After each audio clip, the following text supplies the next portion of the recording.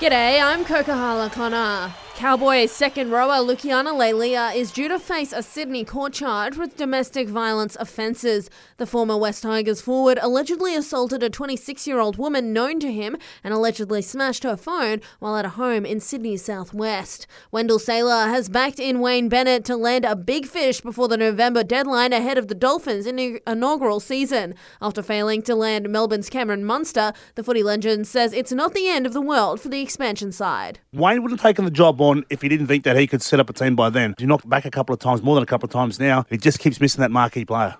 In the AFL, Luke Jackson has got his wish to be back home in WA. He's now a Fremantle player and says the pull of being around family and friends was strong. Obviously, being around my family, really close with them, my mates as well. So mum and dad are stoked, and all my brothers as well. So yeah, can't wait to get into it.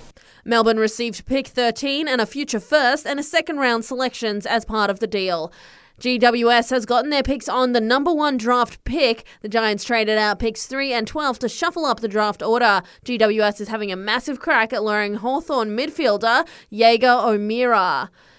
Despite scoring 2 half-centuries in India, Cam Green won't get his chance to play at the T20 World Cup unless a player goes down with an injury. The 23-year-old will head back to state cricket as the World Cup gets underway this month.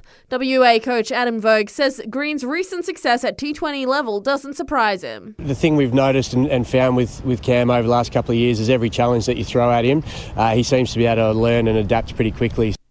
Novak Djokovic would provide a welcome boost to next year's Australia Open. That's according to Aussie tennis great Todd Woodbridge, who's told Nine Djokovic's wish to return to Melbourne Park after this year's deportation would be a good thing. For me, it's important, though, that the Australian Open has the very best players competing in it.